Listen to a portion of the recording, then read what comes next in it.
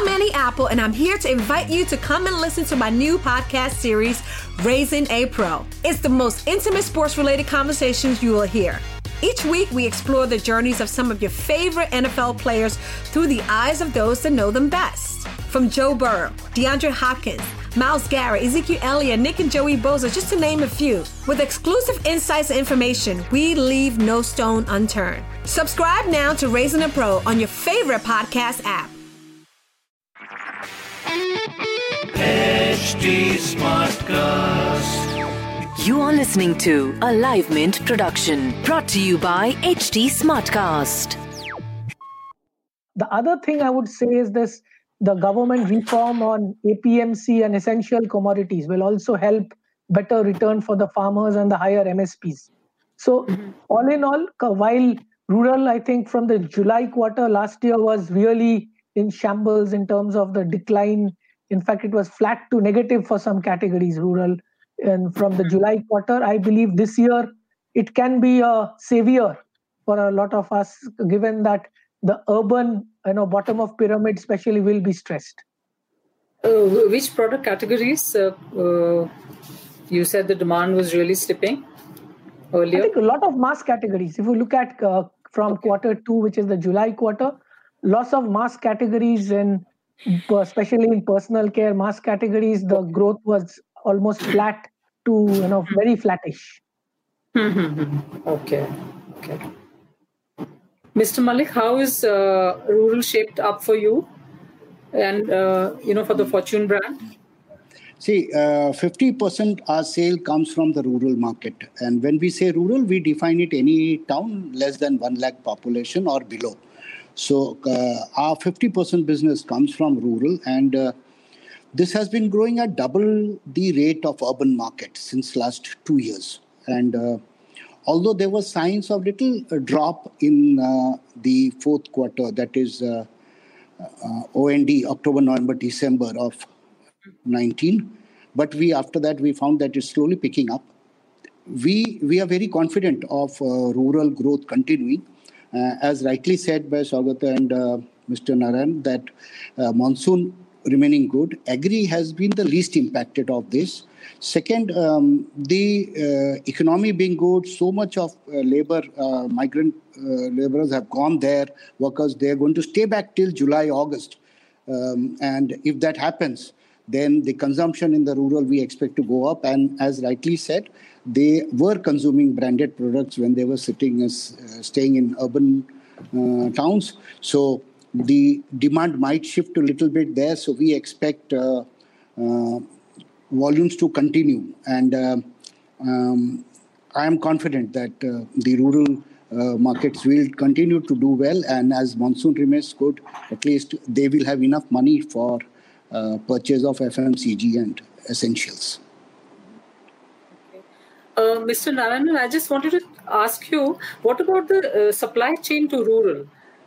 Was that also disrupted the way, the metros suffered? Look, I think the fact of the matter is that for many of us, urban markets are extremely important. So as was said also by Saugata, I think we can't forget the urban markets and just depend on rural markets to bail out companies in any situation. But I think the impact was harshest in the urban markets, really because I think the shortages of labor. I'm not talking about just factories, but even, for example, distribution centers. The shortage of labor, there were, I don't know how many thousand trucks that were stuck on the highways. That created a massive shortage, a gridlock. All remember that in the first lockdown, Shuchi, all the dabas were closed. So there was no way in which a truck driver could travel for 7-8 days and have any food to eat. So I think as a consequence of all the kind of constraints, there was clearly, and also remember retail outlets in urban markets were open for very, very short periods of time. They were either closed or they were open for 1 or 2 hours, or they were social distancing. So the throughput per outlet also was coming down. So as a consequence of this, I think there was serious infirmities as far as urban markets are concerned. During which period, I must say that some of these smaller markets really held up. I mean, they were not being supplied because people were struggling to supply the large markets. But the fact is that they were holding on to whatever stocks they had till such time as a replenishment model could start. But I think urban centers have taken a far bigger beating. But as Mr. Malik rightly said, I think there has been a meltdown of the wholesale business, and wholesale is an important component of feeding the semi-urban and rural markets. And that will have some impact. I don't know how big an impact it will be, but that will have definitely some impact to the detriment of consumption in the coming quarters. Okay. Mr. Mendiratta, Metro stocks a range of products from packaged foods and household products to even office supplies. Where do you see the future demand coming from? What do you think are the consumers looking for now? How do you plan for that? That's a very good question. So I will say food and grocery will continue to do very well because these are very basic products. And even if you look at various phases of the lockdown, initially there was a big jump in demand for commodities, all the products which Adani and other commodity companies sell. People were stocking up flour, oil, sugar, etc. In the second phase, we have seen a big jump in sales, almost 60-70% growth versus last year for the products which Suresh and Nestle are selling, like noodles, pasta. There was biscuits, snacks. So we saw a big jump in sales for these products. The other category, which is not very much talked about, but we saw is becoming increasingly important, is frozen food.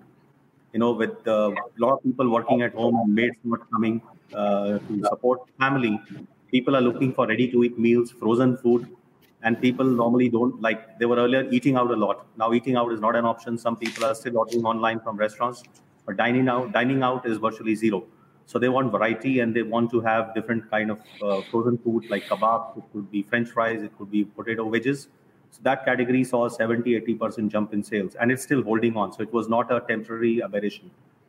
As now the sale of non-essentials has been allowed. Again, we are seeing a very interesting pattern. So there's a big growth in demand for what we call the household products. All your crockery, cutlery, towels, bed sheets, people are going and buying these products. There's also a demand for fans, during summer months, refrigerators, ACs. There's also some demand now coming for dishwashers, vacuum robots, vacuum cleaners, which are kind of robotic, easy to operate. But we find that the demand for discretionary products will eventually come down and has slowed down. For example, apparel. I don't think apparel industry is going to have a very good year. It will take some time before the apparel industry starts registering good growth numbers. And you will see a lot of people now coming and doing end of season sale. There's also a fear which people have that, all the apparel is, somebody has touched the apparel or the shirt. So they feel that the virus could still be lingering onto the clothes and therefore they don't want to try it out. There's a fear of using the trial rooms. So we think some of these categories will be badly, adversely impacted. Similarly, if you look at, let's say, high-end televisions, I don't think there'll be a big jump in sales for high-end televisions. Refrigerator is a basic product. I'll call it a basic. And that was the argument we gave to the Commerce Ministry, that why are you putting it as non-essential? Because if the refrigerator breaks down in the household, it will be a major calamity for that household. So fortunately, they listened to that. So I think some of the non-discretionary spends, even auto sector, while we don't deal in autos, I think while there'll be a boost for private mobility, shared taxis and shared transportation will come down, and there will be some boost for entry-level cars and autos, two-wheelers. But I think discretionary spend will come down. The other thing which you will see, I think, unfolding is a lot of companies, especially in retail. If you look at retail, only food and grocery retail was allowed. There were a lot of other retailers. There are a lot of small shopkeepers. There are 6 crore small shopkeepers in this country, out of which 1.2 crore are kiranas. Balance are the other shopkeepers. So they had zero revenue for almost 60 days. So they were surviving on their savings. So this will lead to a slump in demand. People can't stop eating. People will need the basic products. So I see the non-food part of the business will come down, but not the kitchen and basic household, but say furniture, travel, luggage. Luggage sales has seen a big slump in demand. Nobody's going to be traveling. So some of these categories and companies will probably have a terrible year. But food and grocery will continue to remain very robust. Even within that, a lot of demand for processed food. People are not buying loose, so we were selling a lot of loose staples in our store. So people would like to smell the rice, hold it in their hand. Now they all want packaged staples because it is more safe and healthier. Even somebody mentioned earlier, I think Sogata mentioned, there's a big demand for immunity boosting products, health and wellness products. Right, so these kind of things will do well, but some sectors are in for big time, and especially in urban, when there are going to be job losses, people are not sure about the future. There could be salary cuts. I'm in the city of Bangalore. Bangalore has seen a lot of boom because of these startups. They were offering very fancy packages, and now you see the layoffs which have started in the startup world. And the reason is, I think that's another important learning for all of us in business. As I say, sales is vanity, profit is reality. Profit is sanity, and cash is a reality. So a lot of them have run out of cash. So that's another important thing for all companies to look at, the cash reserve that you have in your balance sheet. So businesses which did not have a line of sight for profitability will suffer, and therefore all the employees working in that sector will also have some issues with employment. There could be salary cuts, and this could all impact consumption, especially in the urban areas. So has this crisis derailed your expansion plans? Because you already have 25 B2B stores. So how many did you plan to add, and how has that been affected now? We have 27 stores. We have 7 stores actually under construction. So because of the lockdown, construction activities had come to a grinding halt. Now our financial year, being a German company, is October 1 to September 30th.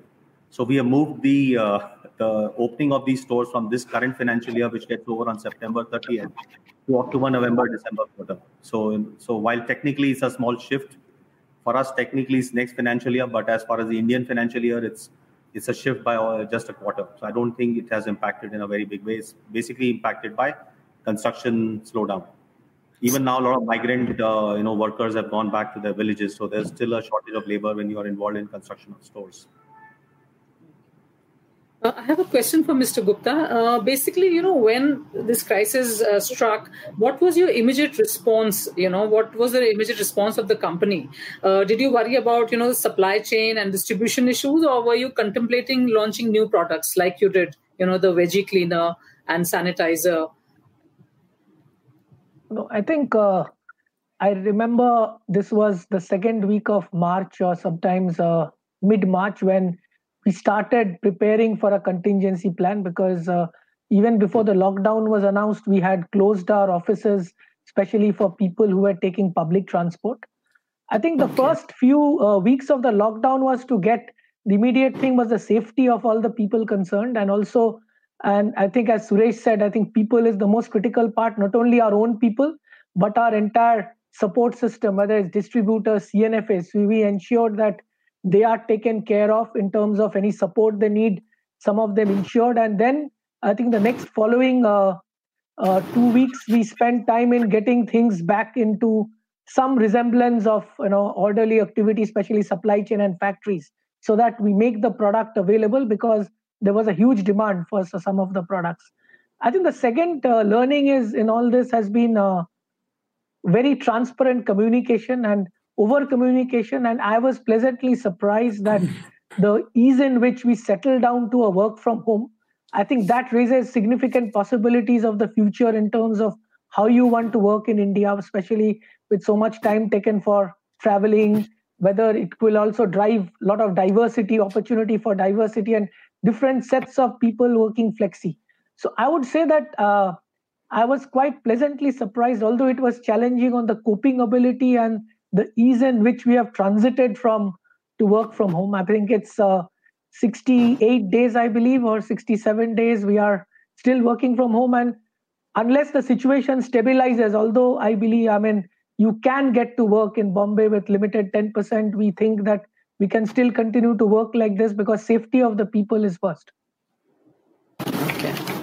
Suresh, let me get back to you on the question that I think went unanswered when you quoted Peter Drucker and you said, culture, it's strategy for breakfast. In kinds of inflection points that we have seen, you have seen quite a lot, the Maggi controversy being one of them, and this is the second, and maybe many more before that. what is the test of a resilient culture? And is it that a culture also pivots? The first thing is, I think, culture is the unspoken language in the company, in good times and in bad times, that helps navigate the organization in rough seas and towards safer shores. So this is the language, this is the actions, this is the behaviors that transcends hierarchy, that transcends experience, that transcends generations, and that speaks to the same set of purpose and values that you have as a company. And I think that is for me the most crucial test of whether your culture is working or your culture is not working. It is always in difficult times that the culture has to work for you. In good times, everybody does well, and everybody is rising tide, as they say, raises all boats. So I think that is very, very important. For culture to pivot is extremely difficult unless you already have the end point of the pivot as part of your DNA where you are today. So if you are, for example, a culture that is go-getting, that is aggressive, that is hyper personal in terms of reward recognition, is also very much aggressive in terms of people seeking their own futures and careers at the cost of the rest of the organization. And then you want to pivot into a caring, respectful, purposeful, and value-driven organization. Good luck to you, because that is not going to be something that's going to be easy. So pivoting is only possible when you have got the DNA in you to reach that point. And I think that is what I think. I would just like to quote a doha from Kabir. I'm very fond of Kabir, and he said, "Dheere dheere se mana, dheere sab kuch hoye, mali siiche 100 ghada, rut aaye phal hoye." So everything is natural and slow in nature. Just by a gardener taking 100 pots of water and irrigating the seed, the fruit will come only in spring. So I think culture is a bit like that. You have to work on it, and leadership has to live it, has to practice it, has to breathe it. So it is a long drawn process, but it is a very rewarding process, and I've seen it as a leader. Probably the most rewarding part of my career is participating in the building and nurturing of careers, of cultures. Sugata, you want to take that question up and give us your insights into how resilient a culture needs to be in times like this? So I would believe that to give you let me take Marico's example. I think historically we have been successful because by punching above our weight. So we call ourselves insurgent and not incumbent, and what we call in our company a founder's mentality, where everybody should have a founder's mentality. And I think this brought about the best in us. I think the coping ability of us. And what I got surprised is a lot of people came and told me when I have been meeting them that they never realized, they actually realized their true potential in the last 8 weeks, that they never realized they had so much risk-taking ability, they had so much in terms of courage, and they had so much resilience. So I believe that it brought about a lot of, and in fact, if you really look at history, the biggest innovation comes when there is adversity, whether there has been during world wars or during the adversity time. So I think it has forced a lot of us to come out of our comfort zone, and that true, what I call that scaled insurgent, what I want this company to become as we scale up. Because always what happens when a company scales up, there is a chances of bureaucratization, too much processes, and people becoming more incumbent than an insurgent. I think that process to me has got completely, the culture has pivoted back to the old Marico. I think that is something which I am very happy about. It's not that, it didn't need a COVID to do it, but I think this has actually brought about quite that fighting spirit in us. So that forces me to ask you a question. I'm sorry. What was the old Marico like? No, I'm talking of the old Marico, means when we were a much more smaller company. So what happens is, as you scale up, obviously you have to manage the long term with the short term, speed with excellence. You have to manage empowerment with processes and the kind of governance. So obviously there is a risk from when we were a 500 crore company versus today a $1 billion company. There are, but I think the old DNA of being everybody being a founder, everybody having that insurgent mentality, I think that we could leverage that, unleash that full potential during this time. I think that to me has been a very, very refreshing discovery, whether it's getting things on time. People actually are working from home, but we still have meetings. We start our day at 8 o'clock and we actually end the day. Actually, we are giving much more. And I think that has, and also the collaboration I've seen, I think far more collaboration and making things happen. I would say that this has been quite a glue, that at moments of adversity, the kind of collaboration and the glue and the teamwork has actually helped us to today, I would say, compared to, and of course, thanks to our sector, but otherwise we are in a reasonably okay shape, I would say. Arvind, let me ask you this question. You're on mute, I think. The question about the same culture issue. Meena Ganesh was here on this show 2 weeks back, and she said that this is going to be the era of the reluctant entrepreneur, where the risk is going to subside to a great extent. So does low risk have any impact on a culture that you are very proud of? I mean, are we going into a phase where we have to start thinking of low risk and a very cautious culture? I honestly don't agree with that. So I will say the first priority for everybody, all companies, especially for us, because we had stores open during the pandemic and they were, we had employees coming and attending those stores, the customers in those stores. We had customers shopping. Was health and safety of our employees as also the customers. And I'm very proud to say that, we implemented a lot of safety measures because we had a lot of advanced learnings coming from the European markets. Germany, if you see, is one country which has done a pretty decent job in terms of controlling the pandemic. So we had those learnings with us and we implemented them even before the lockdown was announced in India. So that has helped us ensure uninterrupted store operations. Of course, there were some challenges with the local administration, which almost everybody experienced, but we were able to get over that hurdle. But what has really pleasantly surprised us is the kind of ownership which Suresh talked about, that different individuals across the organization have shown. In fact, we have a very interesting leadership model. It's something that is very close to my heart. I say a true leader is one, a holistic leader is one who has three essential things. One is who uses his head, who has a heart to connect with people, and also has guts. Because you are a true leader only if you embody all these three traits. You can be very smart, but if you don't connect with people, you can fail. Similarly, you may be very smart, very good with people, but you are not decisive, you cannot take risks, you're not gutsy. It again is a recipe for disaster.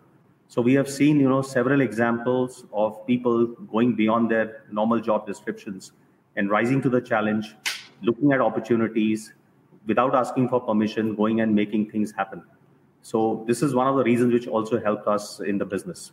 One example I'll give you of an opportunity which normally nobody talks about is because, but it was a big opportunity for somebody like us. So, there are a lot of migrant workers who got stranded in the cities and they were struggling for food. They were struggling for even basic hygiene products. And there were a lot of NGOs who chipped in. They were able to collect the funding and they wanted to buy these things. The traditional wholesale markets were shut. Nobody had the stock. So they came to us and we were able to supply products to them at very, very competitive prices, slightly above cost. And we did a lot of business catering to these NGOs and charities during this time. And, we have got orders from government institutions. We have got orders from private charities. And it's a big chunk of our business in the last couple of months. It's like, not a small amount. It's like 70, 80 crore of business has been generated. And this was driven by people at the local level.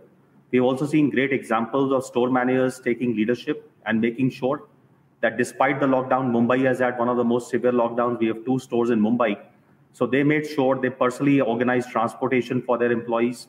They even talk to the parents of these employees, saying that, when they come to work at Metro, they will be safe. They educated them on the safety measures. There's no directive coming from the head office for them to do this.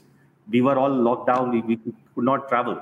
But the people, not even at my direct report level, but people below that level who kept the stores running, who were, liaising with the authorities to make sure the stores were kept open, and we did not experience any problem.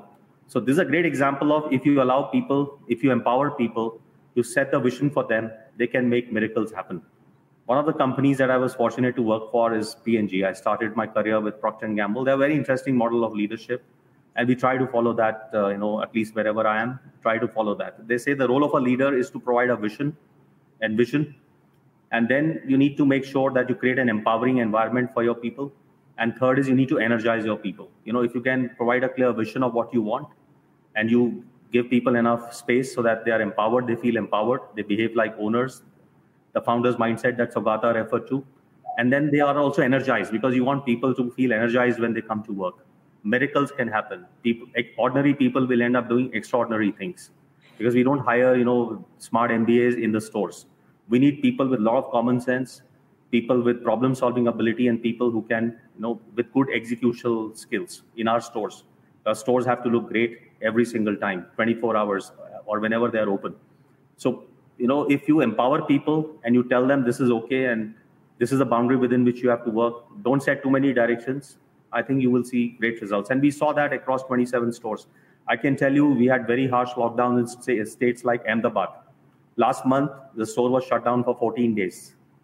But the people there took tremendous ownership. They never gave up. They gave us solutions. They were talking to authorities all the time.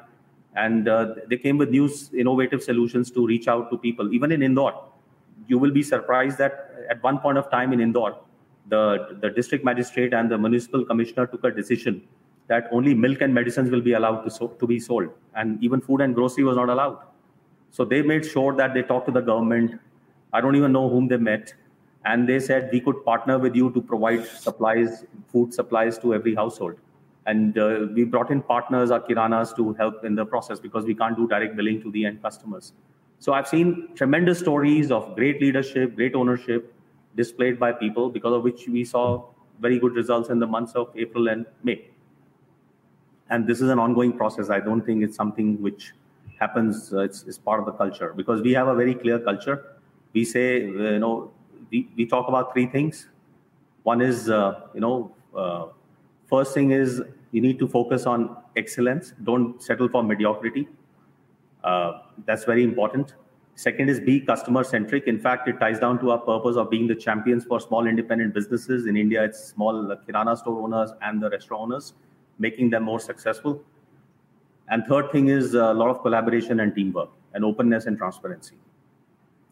So if you give people the broad guidelines, I think great things happen. Even though in a MNC you have a lot of do's and don'ts, but it's up to the individual leader to decide how you want to lead the organization.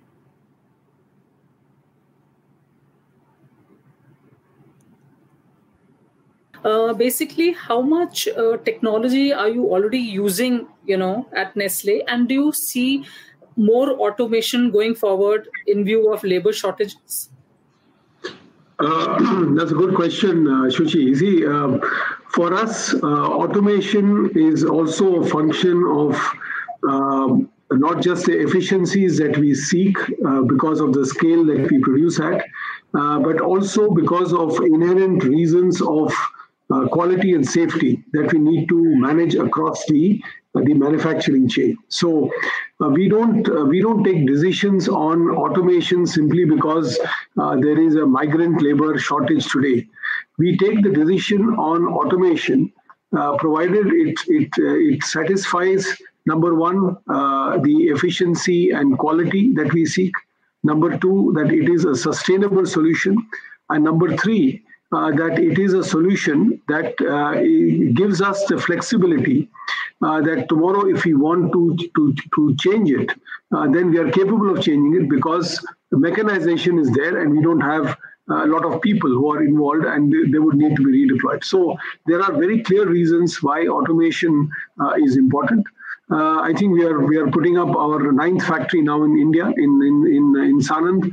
And that will be an example of outstanding digitization and also automation. Since we have the access to global technologies, being a global company, I think there are advantages that we bring to bear. But decisions are invariably taken because of value addition to the process, to quality, to safety, and to sustainability. Okay. Thank you. I'll hand over to Vinay now. Let me, on behalf of Mint, thank you very much for giving us your time and telling us your stories of struggle, pain, and the pursuit of excellence. And we are much richer today hearing stories about people and culture and how these two things are very important in every transformation, and how much you depend and rely on these two aspects of the organization. Thank you all. Thank you very much. Thank you. Thank you. Thank you. Thank you. Thank you. This was a Live Mint production brought to you by HT Smartcast. HT Smartcast. I'm Annie Apple, and I'm here to invite you to come and listen to my new podcast series, Raising a Pro. It's the most intimate sports-related conversations you will hear. Each week, we explore the journeys of some of your favorite NFL players through the eyes of those that know them best. From Joe Burrow, DeAndre Hopkins, Myles Garrett, Ezekiel Elliott, Nick and Joey Bosa, just to name a few. With exclusive insights and information, we leave no stone unturned. Subscribe now to Raising a Pro on your favorite podcast app.